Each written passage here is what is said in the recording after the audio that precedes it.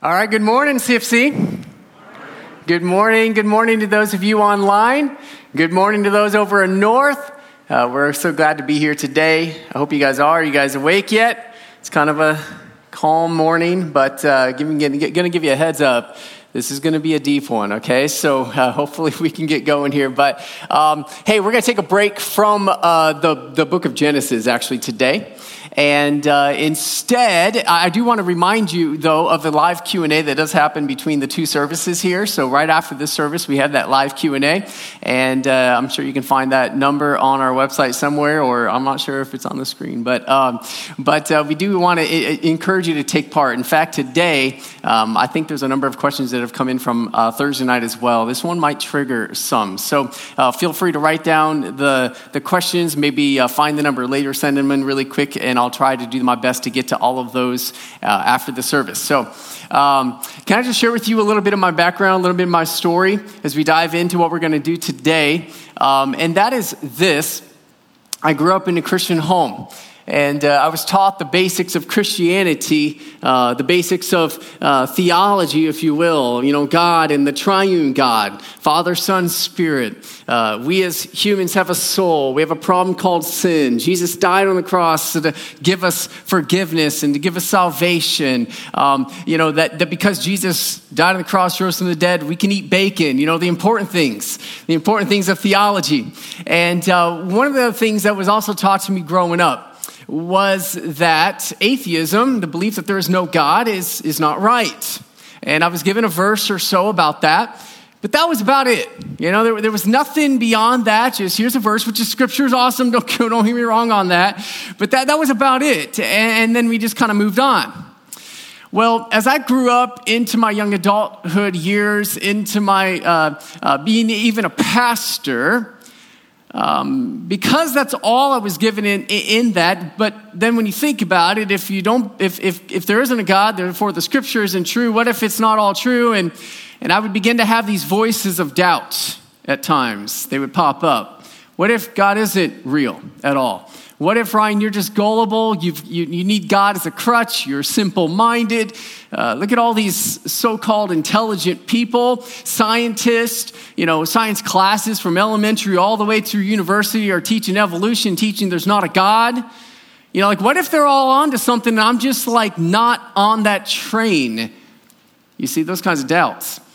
And so I would get these, even being a pastor at times, and I would then push them aside and, claim my faith again and my experiences with the Lord and so forth in Scripture, but they would come up here and there. Well, if you fast forward to the year 2012, I'm now planting a church with a team of people. And if you know anything about church planting, that's when you need the most faith you can possibly have. You're asking God to do the impossible and to start a church from scratch. And so all of a sudden, in that year, at the same time, these doubts of the very existence of God flared up within my life like never before. One moment in one day, I'm trying to lead the charge with the team and say, let's go ask God for the impossible as we plant this church. The next day, I'm sitting there wondering if that God even exists at all. And I'd go back and forth and back and forth. I honestly felt bipolar. I was a mess. And then maybe some of you can relate to some of this. Maybe not the pastor thing, but maybe you're a Christian. And maybe you've had these kinds of doubts before, And so finally, though, there came this day when I heard somebody start to not just say and quote Scripture about atheism that it's wrong from the Scriptures, but they actually took atheism and sliced and diced it in a way I had never heard in my life before. It was mind-blowing.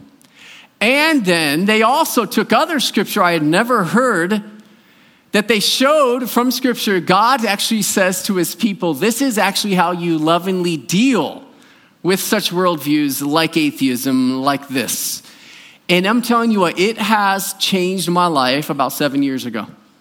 And the confidence in Christianity has exploded 100 times fold in the last 7 years. My doubts of the Lord are almost completely nothing anymore compared to what they used to be. And so that's what I want to share with you this morning. You guys excited about that? I hope you are, because this is a big thing God's done in my life.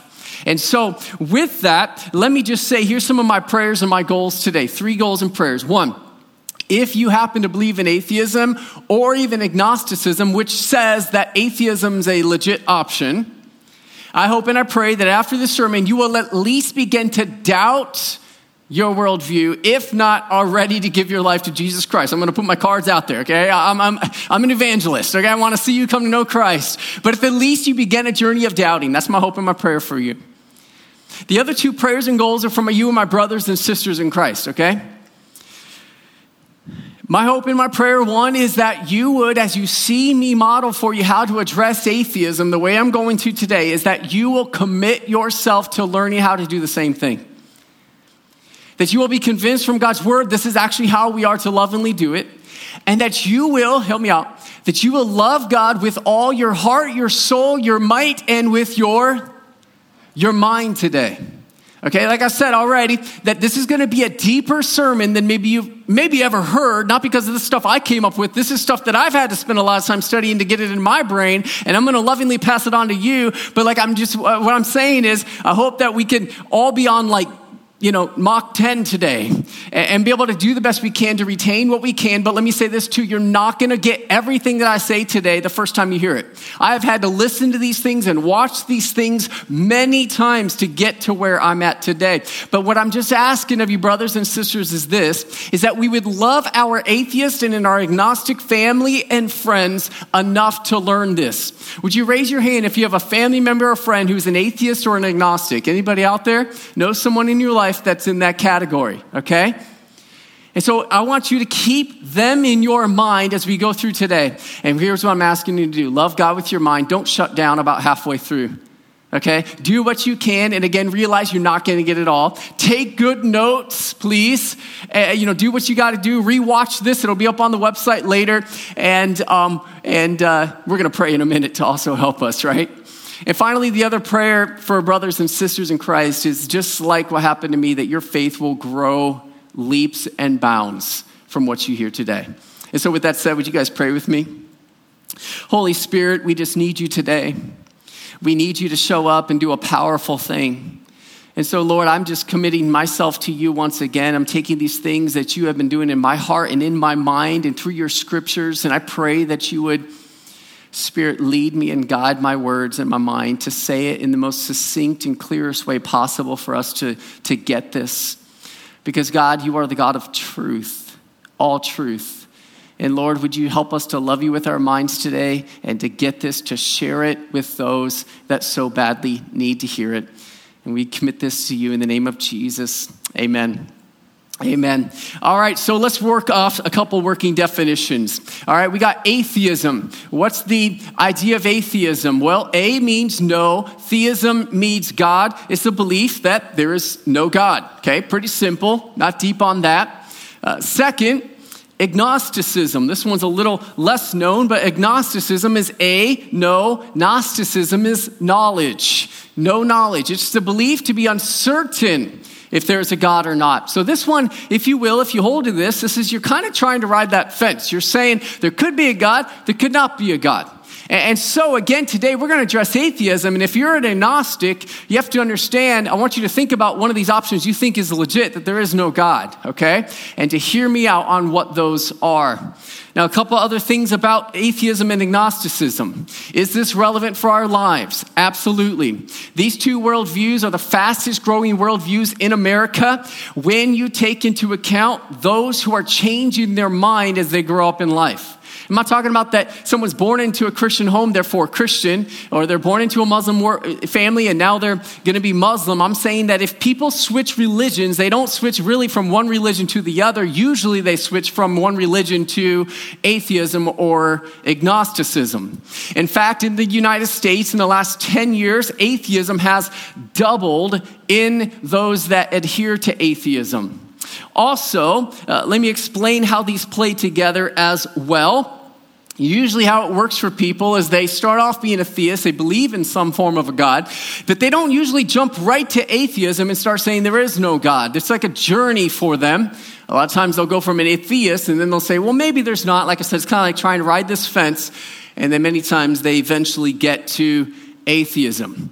Now, atheists and agnostics, they will continually say to you and I, for Christians, they will say something like this: I'm a rational and a reasonable person. And so would you give me reasons and proof for the existence of God? And if you do, then I'll change my mind. Okay? You guys ever heard someone say that to you before? And so they're asking for reason, for answers, and for evidence. And now here's something that Christians, atheists, agnostics, we all can agree on this. We all can agree that if someone says they believe something, they need to have good reasons and evidence for what they believe. In other words, you can't just say you believe something, therefore it's true because you believe it. Right? If someone says to me, hey, do you believe, or no, they come to me and they say, hey, I believe in the Easter Bunny. And I'd say, oh, really? Well, that's good. Have you seen the Easter Bunny? Do you have any evidence for the Easter Bunny? And they say, well, no, I don't have any evidence or reasons for it. I just believe, and therefore he's true. You see? And so we need to have good reasons to say that we believe something. And so with all that said, today, right now, really briefly, we're going to look at this. We're going to answer an atheist and an agnostic's request and sometimes a demand for answers for the existence of God, reasons for the existence of God. And if you will, we're going to look at it like a house, like a structure. We're going to build a structure of evidence and reasons for God's existence. And we're actually going to start at the top on the roof, because I would say this is the clearest answer, reason, and evidence for the existence of God, and that is this: special revelation. That's what we call it, special revelation, that God, the God exists. He has specially revealed that he existed in what we call the Bible. I mean, think about this. What this is saying is that if that God does exist, and he has literally told us in a book that he exists, called the Bible. Okay, so does the Bible say that God is the author of it? Absolutely. Multiple places. One of those is 2 Timothy 3:16. All scripture, that is the Bible, is inspired by who, CFC? God, right? Not by Moses, not by Paul. Were they involved? Yes, but they were like a pen in the hand of God.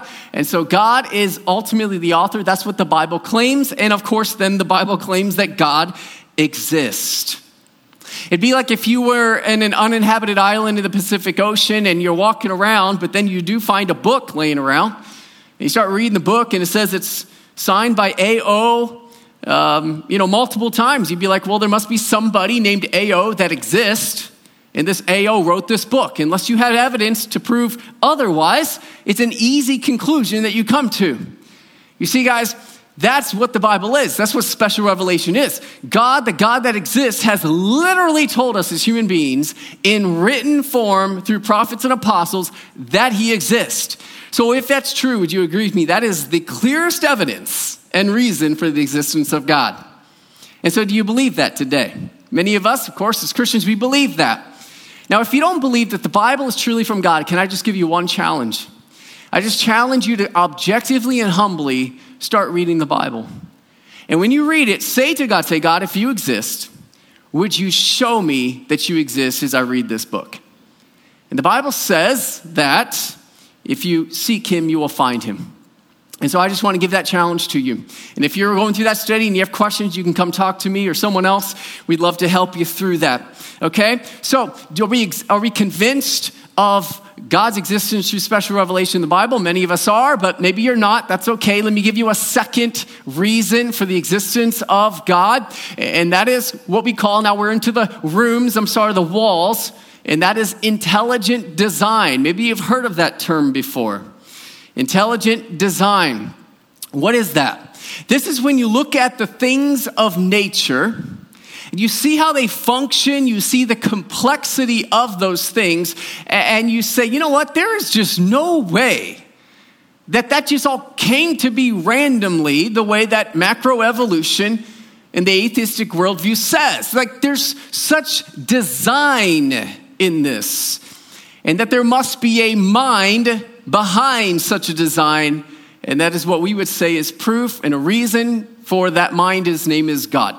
Do you see? Now, I could give you a million examples of intelligent design for the existence of God, but I'm just going to give you one just to scrape the surface today, and that is the idea of DNA. How much do we know about DNA?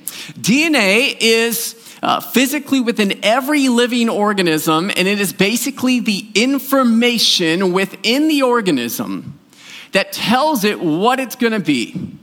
If it's going to have fur or feathers, what color of skin or eyes or hair, how tall, is it going to have fins or arms or you see what I'm saying? Everything about a living organism is told in the information of DNA. It's like the book of life for everything. Now, here are some facts that we know about DNA, okay? And that is, one, it's very complex. Okay, this is not a simple thing. It's a very complex thing. In fact, Bill Gates, maybe you've heard of him before, he says this about DNA. DNA is like a computer program, but far, far more complex than any software ever created. That's a big deal coming from Bill Gates. Okay, so it's a very complex thing. Second about DNA is that it is very long. It's not a short book, if you will. It's a very long book. Let me try to illustrate that. You know, the distance from us on Earth to the sun, if we could travel it one way without burning up, it would be 93 million miles to get to the sun. Now, let me help try to bring that into perspective.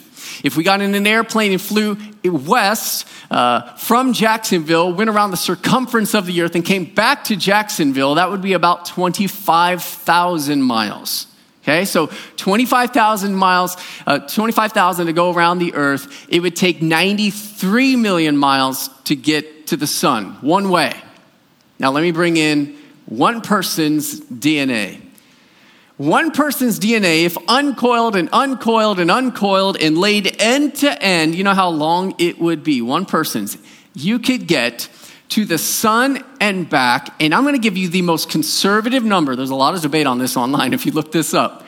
I'm going to give you the minimum, 60 times to the sun and back, one person's DNA. That's how long it is. That is 55.5 billion miles long of DNA in your body right now. At least.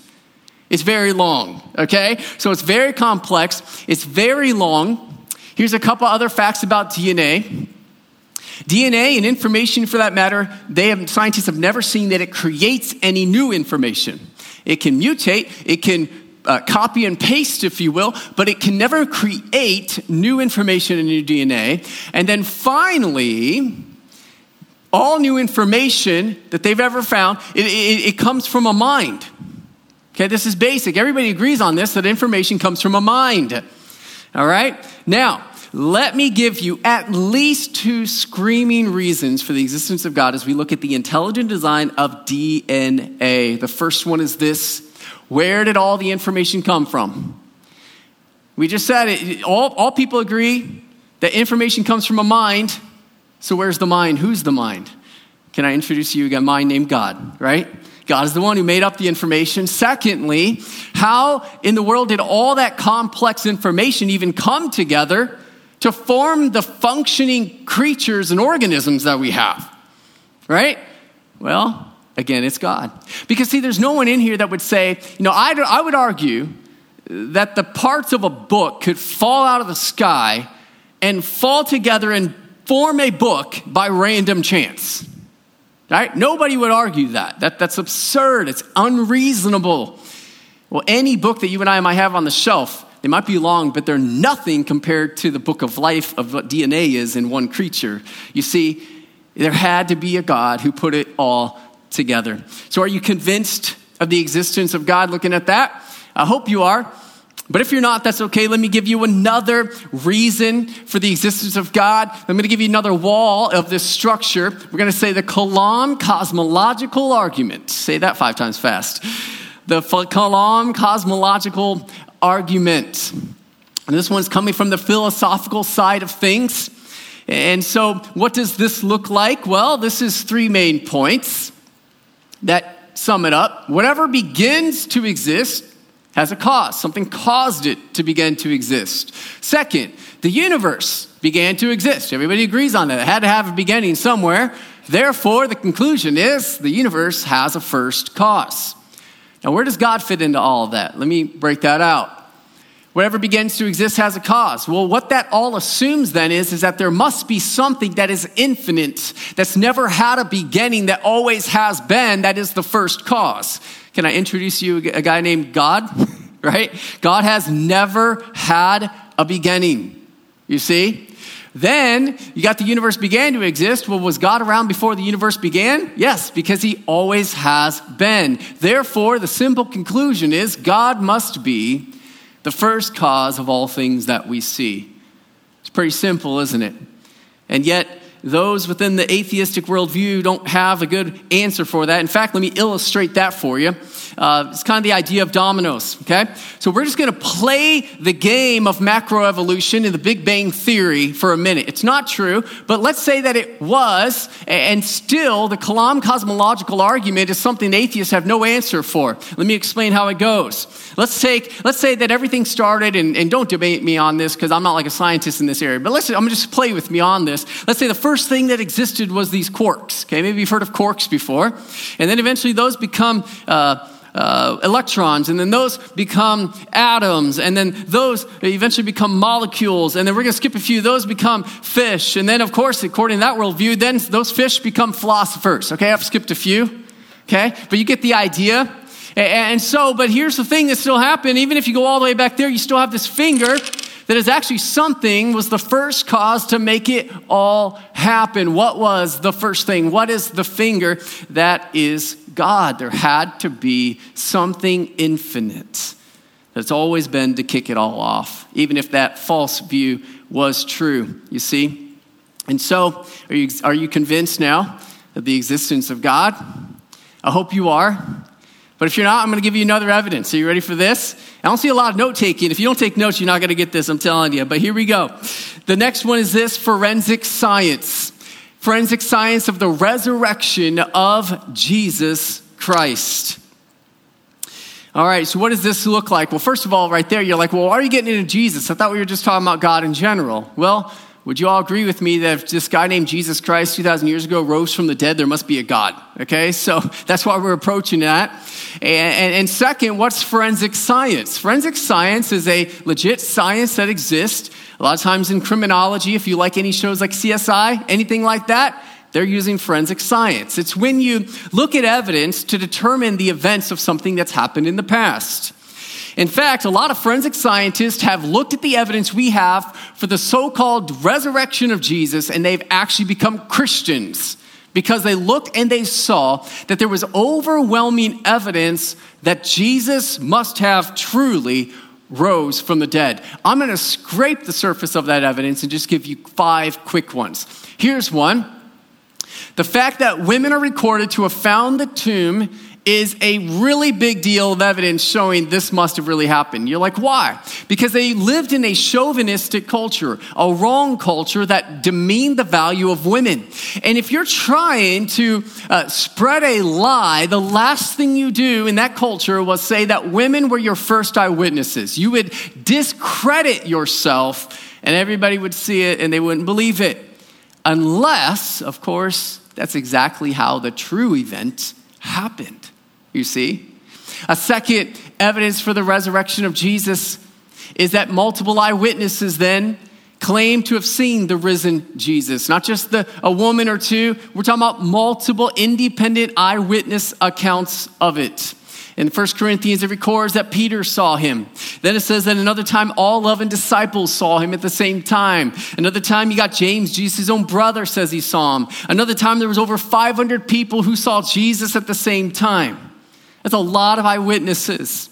Now, some critics would say, well, but, everybody was hallucinating that they saw Jesus. They wanted so bad for him to be alive.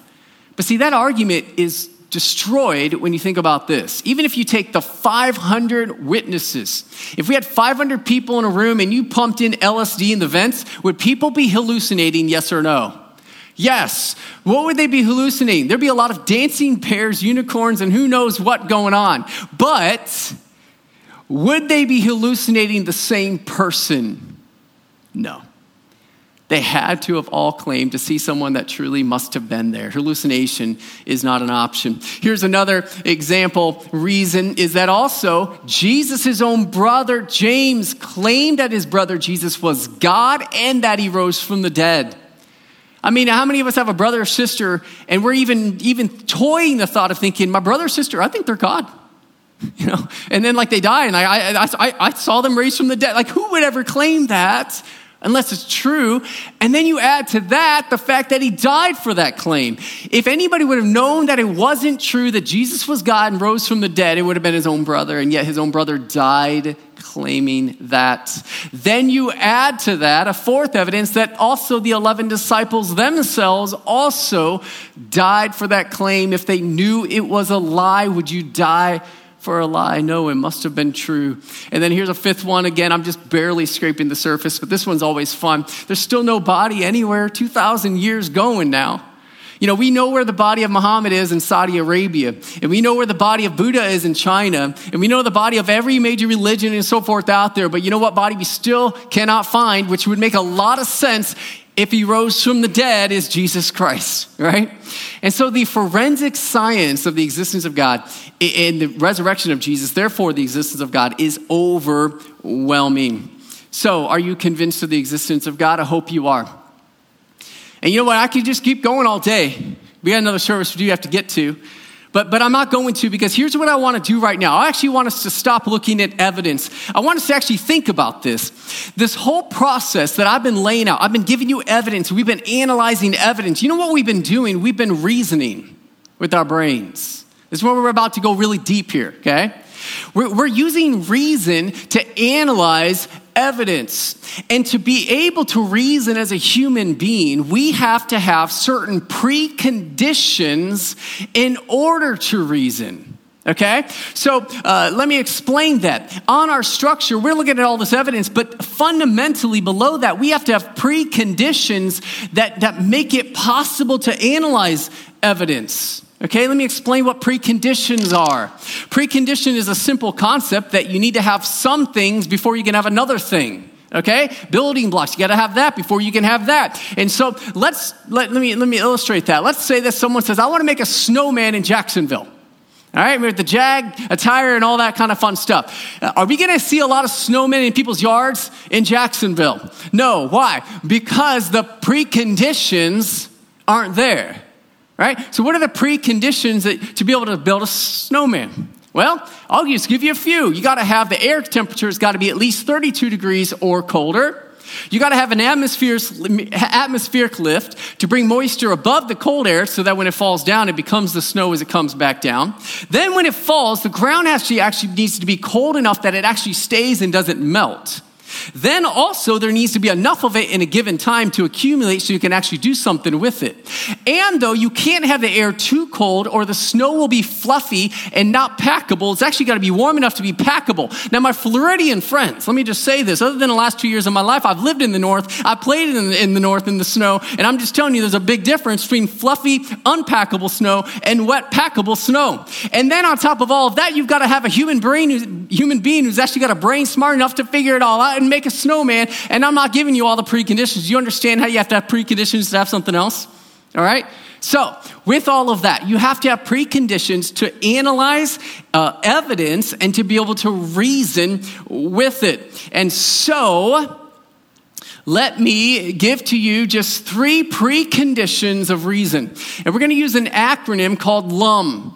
Now, the word LUM means nothing for any of us, other than when I did Google it, I guess the word LUM, if you're in Scotland, that's what your chimney is called. I just learned that. But other than that, it's our little acronym today for the preconditions for us to even be able to reason. LUM. The L is the laws of logic. We have to use laws of logic to analyze the reasons and the evidence up here. Everybody's using it. Laws of logic. What are the laws of logic? There's at least 3 of them. I'm just going to explain just one of them. And we're going to look at law of non-contradiction. Maybe you've heard of the law of non-contradiction. What is that? That's saying that something can't be true and false at the same time. It can't be is and not is at the same time. It's pretty simple. Can't have contradictions. So if I said to you, hey, didn't you guys enjoy that dry rain the other day? You'd be like, nope, you just violated the law of non-contradiction there, my friend. It makes no sense. It's unreasonable, right? Or if I said to Tracy, hey, Tracy, Holly and I would love to have you come over to our house tonight. We have a great big house. We'll clean it. We'll get ready. And you know what? We wish we had a house. We don't have a house yet. We've been saving up to buy a house. So you're going to come to our house tonight? We'd love to have you over. You'd be like, how did I end up at a church with a pastor like this? I'm not really sure. You see, we use the law of non-contradiction all the time. All right? So with that then, here's what's happening. Laws of logic also are these three things. They are universal, which means they apply everywhere. They are never changing, and they are immaterial. You can't touch them, okay? So let's take our law of non-contradiction and run it past that test of those items, okay? So, Charles, I'm gonna pick on you if that's okay. So let's take our law of non-contradiction. Is it safe to say that it applies here in Jacksonville, that people should live by the law of non-contradiction, yes or no? Okay, yes. All right, is it safe to say that we should also apply it for people in Norway? Okay, so it's universal, okay? How about this? Is it never changing? Is it safe to assume that the law of non-contradiction is going to be working tomorrow as it is today, yes or no? Yes, okay. And you're passing the test. Very good. And how about this? Have you ever tasted, tripped over, saw the law of non-contradiction? Yes or no? No, it's immaterial, right? And yet, does it exist? Yes. Do you see how that works? Okay, thank you very much. And so, here's the thing. When an atheist or an agnostic says to a Christian, I want you to give me reasons or evidence for the existence of God, they're saying a couple things. One, that they are saying, according to the law of non-contradiction, God cannot exist and not exist at the same time. You see? So they're using the law of non-contradiction by demanding evidence, and in their evidence, they're saying, you better not give me, they're saying, you cannot give me evidence that contradicts itself, right? Do you see how an atheist or agnostic is using the law of non-contradiction as they're asking for evidence? If you do, shake your head or something. It's hard to read the faces in this room. Okay, thank you so much. All right, so there's that. Let's go on to the U. What's the U of the preconditions of reason? It's the uniformity of nature. Uniformity of nature. It's the idea that you look at the things of nature and there's uniformity to it. There's stuff that you can trust. It's going to keep going and keep working. Another way to say it is this. You assume, you have good reason to say something's going to be the same tomorrow as it is today. The universe is uniform, okay? And so we use the uniformity of nature in our lives all the time. Let me illustrate that by asking the question. This morning when we all woke up, we probably had some sort of a blanket over us. And did by chance anybody, when you were waking up, the alarm went off, did you, before you started taking the covers off, did you grab your bedpost really tight? And then you slowly took the covers off because you're afraid that you might fly up to the ceiling because maybe gravity stopped working last night when you were sleeping. Did anybody do that? No. Why? Because we all are assuming the uniformity of nature, that gravity is going to keep working just like it did last night, that it did this morning. You see, everybody lives assuming that, but the question is, do we have good reason to assume the uniformity of nature? Now, atheists and agnostics, when they ask a Christian for evidence, they're saying this, is that whatever evidence you bring me for God better not be changing. It better be true tomorrow just like it is today, right? They're assuming the uniformity of nature of evidence. And they're also saying that there can be evidence that's never changing, which, trust me, hang with me, you'll see, well, that's kind of an issue for them, okay? Let's go to the M of the LUM preconditions. What the M? It's morality. This is probably the easiest of them to wrap our minds around. We are using morality as we reason and look at evidence. This is the idea of holding people to a moral standard. It is the idea that these things are universal, they are immaterial, and it's a right and wrong kind of thing, okay?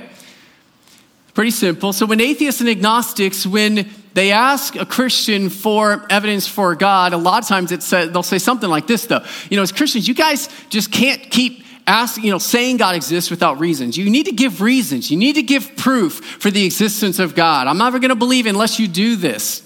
And see, everything I just said there, though, is this. Anytime that someone says you ought to, you can't do something, you should do something, any of those words, those are actually moral statements.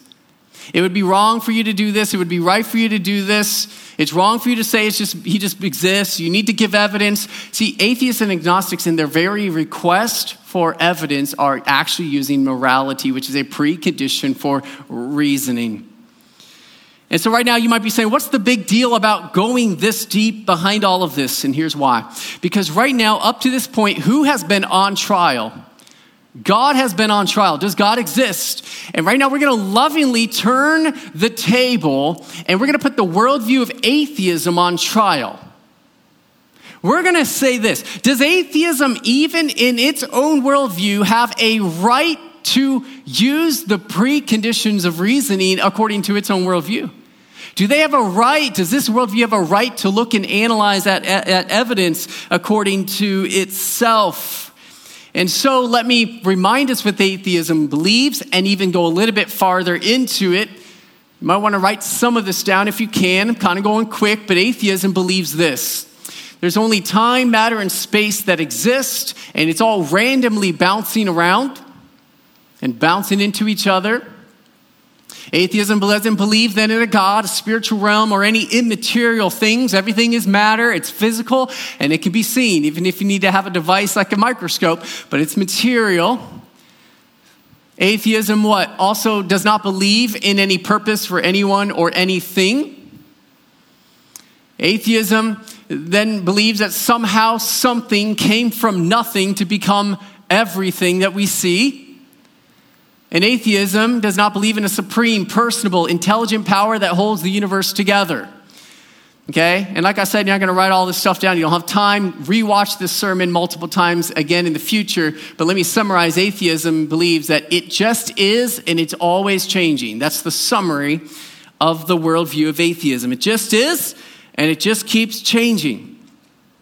Now, with all of that, with that worldview, does atheism, according to its own worldview, have a justification to ask for evidence and to analyze it, to use the preconditions of reason? And so we're going to walk through it one more time here, and we're going to look at it from an atheistic worldview. We're going to look at the laws of logic. Now, again, the laws of logic, what are those? Again, they are universal, they're never changing, and they're immaterial. But an atheistic worldview does not believe in a supreme power of any sort that can actually make the laws of logic apply universally here in the U.S. and in Norway. There's no justification that it will. They don't believe in anything that holds everything all together. Atheism doesn't believe, again, in something that can hold everything together and keep it going, that it never changes. In fact, the very premise of evolution is that everything is changing. And that it's evolving. There's no justification that the laws of logic will not change tomorrow, okay? In fact, if you live according to the atheistic worldview, to be consistent with that worldview, every morning you should grab your bedpost because you never know when gravity is going to stop working.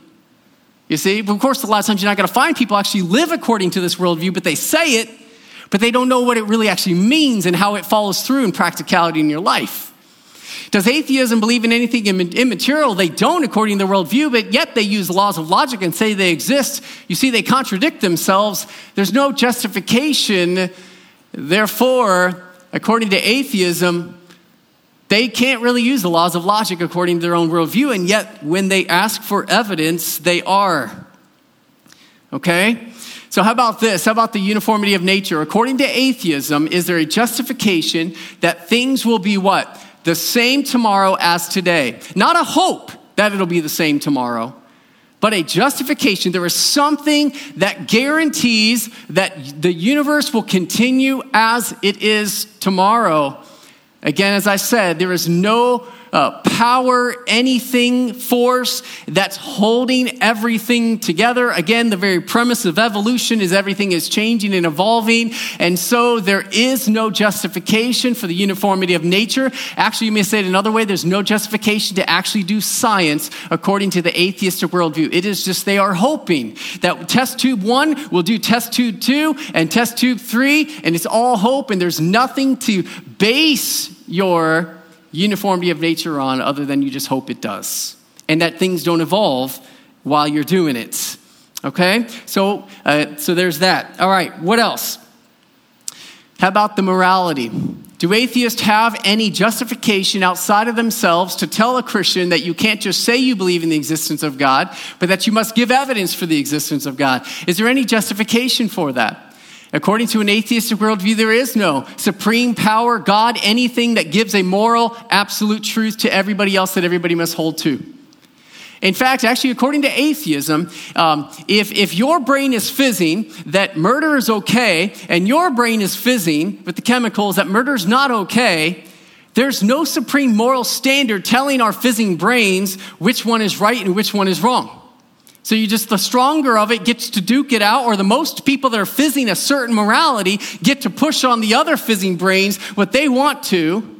But there's no supreme justification outside of their little fizzing brains and my fizzing brain to say which one is right or wrong. And yet, when an atheist or agnostic says to Christians, it's wrong for you to say that God exists, you must give evidence, give me evidence, they are actually stepping outside of their worldview. Their own worldview doesn't have a justification to give moral oughts and nots. You see, did I ask you and pray for us to use our minds today? Right? It's kind of deep, isn't it? But I hope you're just beginning to get the idea. Let me say this. With all of that, then, here's what happens, okay? There's no justification for any of that. And so in the atheistic worldview, when someone argues against the existence of God and asks for evidence and all this kind of thing, they're actually not able to argue for those things unless the very God that they're arguing against exists. Let me illustrate it this way. It'd be like someone saying, I want to argue that air does not exist. Think about that for just a minute. Air does not exist. Reason 1. Air does not exist. Reason 2. Do you see what I'm doing? Not only does air have to exist for the critic to exist, but air has to exist for the critic to actually give every argument that they give that air doesn't exist. You see, loved ones, that's what's going on here. When someone believes and they say atheism is true, or maybe an agnostic and says atheism is possibly true, then demand evidence, they're using preconditions, they're using all the stuff that in their own worldview they're not able to use unless the very God they're arguing against exists so they can use those very things. And so, let me tell you what God says about atheism. God says in Psalm 14:1, you're like, where's the verses in this sermon? Here it is. But hopefully this will mean something more than it ever has if you've heard this verse before from everything we just laid before this. The fool says in his heart, there is what? No God. They're corrupt, their deeds are vile, there is no one who does good. Now you might be saying, whoa, that's a big word, fool. What's up with that? It's not what we use in our culture necessarily, the word fool. The fool in the Bible means this: they are unreasonable. They don't have good reasons. They're irrational. It's not intelligent. It's not smart.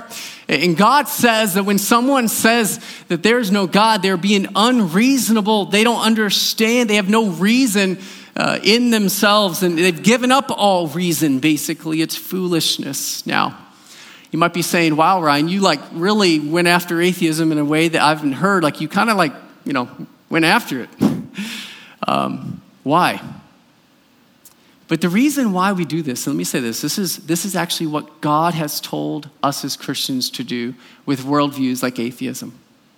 God says to us in a verse that has changed my life, Proverbs 26:5, answer a fool as his folly deserves. In our case, answer an atheist or an agnostic who believes atheism is possibly true as what? His folly, as atheism deserves.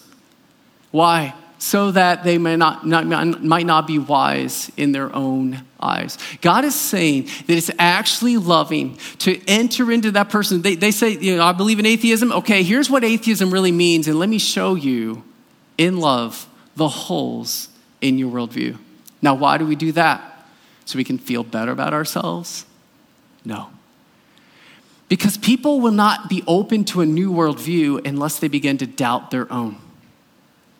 And so we are in love, taking the holes that already exist there, and we're showing in love the holes according to their own worldview so that they will begin to say, you know what, maybe this is not everything that I hear it is. Maybe there are problems with this, and maybe there's another solution, another answer, and so hopes that they will be open to hear the gospel of Jesus Christ. That is why we do this. And so that comes back to my first prayer and my first goal, brothers and sisters in Christ. I hope we've had our atheist and our agnostic friends in our minds as I've went through this. And hopefully that's been a motivation to try to intellectually stay up with me today, right?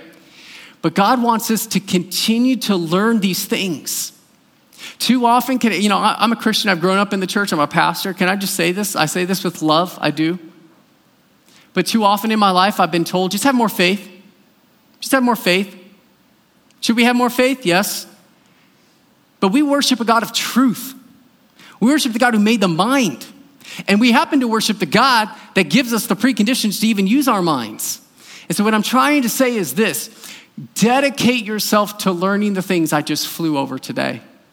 You did not catch all of this. If you did, you are way better than me, because this has taken me years to learn a lot of this stuff. But what I'm asking you to do is dedicate yourself to learning these things so that when you can have those conversations with our atheist and agnostic friends, you can lovingly say, you know what, can I share with you what your worldview actually says and what you are allowed to do and not allowed to do?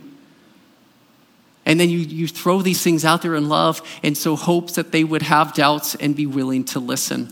Here's another opportunity. Besides just rewatching this sermon over and over and over, hopefully to get this stuff, you can watch other people too. There's people that do it way better than me. But we also have a class that we're doing right now in our church. It's actually going to happen next hour. They just started last week, but it's called Defending the Faith in an Age of Reason. It's going to be over in D Building. I encourage you to attend that. Now, a heads up, because of social distancing, unfortunately, we only have about 5 spots there. But show up and just be ready possibly to be turned away, which is a good problem. But then here's the thing, we are live streaming it as well. And so you can get on our website and register for it on there, and you can live stream in. But I highly encourage you, because this class is going to take everything that I just did in this short amount of time and going to take it a lot slower, and so you can take more notes and ask questions and so forth. And so take advantage of learning. Brothers and sisters, our atheists and our agnostic friends, let me say this. There are too many Christians, and it's growing, that are leaving the faith of Christianity because too many of us as Christians, we hear this stuff and we say, that's just too deep. I'm just going back to my simple Jesus stuff.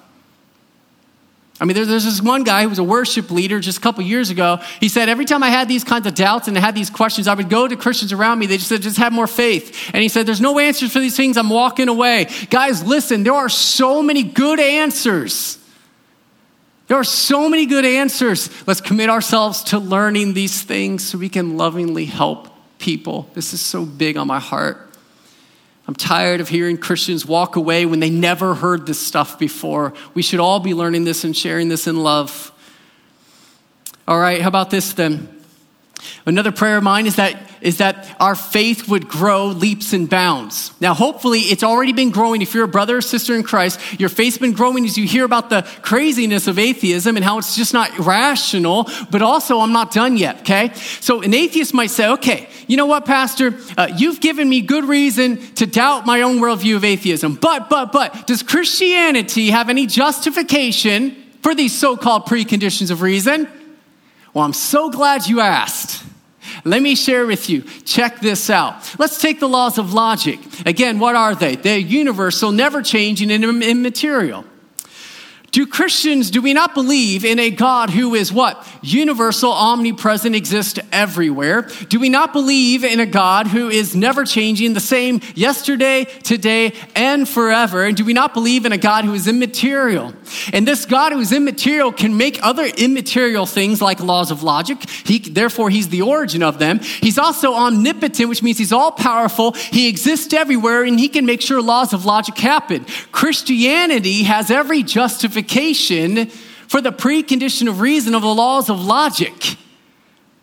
That's awesome. Hello, right? Awesome. How about this? Does Christianity have any justification for the uniformity of nature? To believe and have good reason that the things we see in nature like gravity are going to continue to go tomorrow as they are today? Again, Christianity believes in a God who is omnipotent, holds all things, never changes, and can hold the law of gravity and everything else that we see in nature to make sure it continues to happen day after day. So Christians, guess what? We don't have to hold the bedpost every time we wake up in the morning because we believe in the God and he's our justification that the uniformity of nature will continue on. We have every justification for the uniformity of nature. How about morality? This one's easy. Do we not believe in a God who is the ultimate moral standard and who can call everybody everywhere to that same moral standard? Yes, we do. You see, guys, let me share with you another final amazing verse. Colossians 2 says that in Christ Jesus, get this, whom are hidden all the treasures of what? Wisdom and knowledge. Now, does that mean that you go to Jesus for the knowledge of how to be saved only? Does that mean that we go to Jesus for the wisdom and knowledge of spiritual things only? All wisdom and knowledge, get this, science wouldn't exist without the triune God. Preconditions of reasons wouldn't exist without the triune God. Any field of anything that you happen to work in the secular world only exists because the triune God exists. Everything comes back to Jesus. And then there's one more step that's final beyond that. That same God that makes all reason and evidence and analyzing of it and all this stuff possible happens to love you and I intimately. He's not just far and out there like the deist would say, unapproachable. He loves us. And he's made every one of us in his image. And he knows that we have an immaterial soul that's made forever. And he also knows and sees that we have a sin problem that needs fixed. And he went to fix it 2,000 years ago when he sent Jesus Christ on the cross for us. He's made it possible for us to be forgiven and to live with him forever. And so my atheists and my agnostic friends, first of all, I hope and I pray that you've seen the foolishness, the irrationality of atheism, and that you're willing to abandon it. But it would actually still be a failure if someone just abandons atheism to go for something else that's not true. The truth is this, is that God does exist and his name is the triune God. And he's died for you. And he's inviting you to put your faith and to trust in him for your forgiveness and for meaning and purpose to your life. So are you willing to trust in him and to repent of your sins to him? Because if you are, that is how you become a Christian. That's how we're saved. That's my prayer. That's my hope for you. And so brothers and sisters, as we close out, can I say this one more time? You don't have to be like I was about 7 years ago and all my life leading up to that point, just wondering, what if there's not a God? Listen, hopefully you've seen that atheism is not what it's cracked out to be. And on the other side, I hope that you've seen that with Christianity, we have every confidence that we are in the truth on every level. Amen to that. And so with that confidence, hopefully an increased confidence, let's get out there and share these things in love in the gospel of Jesus with those we love. Would you stand as we close that out and sing that?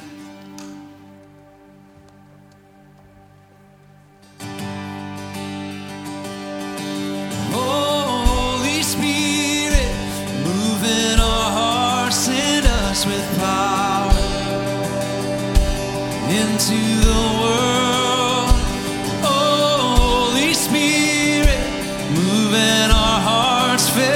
With fire, the love for the world, your compassion for the lost, love that sends you to the cross. We receive it, we receive it. Jesus, you are worth it all, no matter what the cost. We believe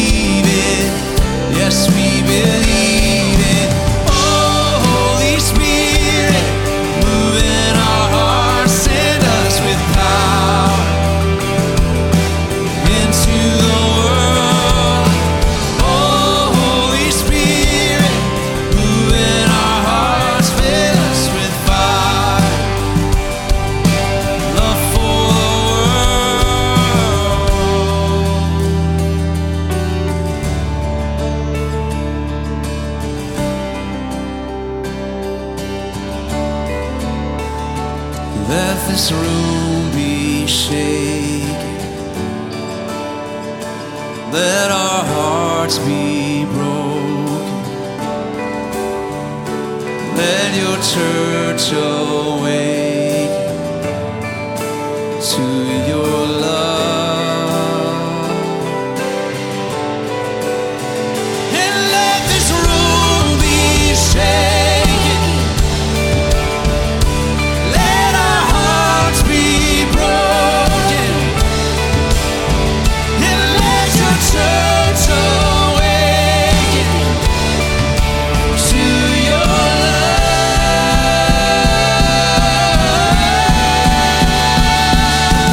Oh, Holy Spirit, move in our hearts, send us with power into the world. Oh, Holy Spirit, move in our hearts, fill us with fire, love for the world. Amen. Pastor, we go with confidence because the Spirit is in us and working in us.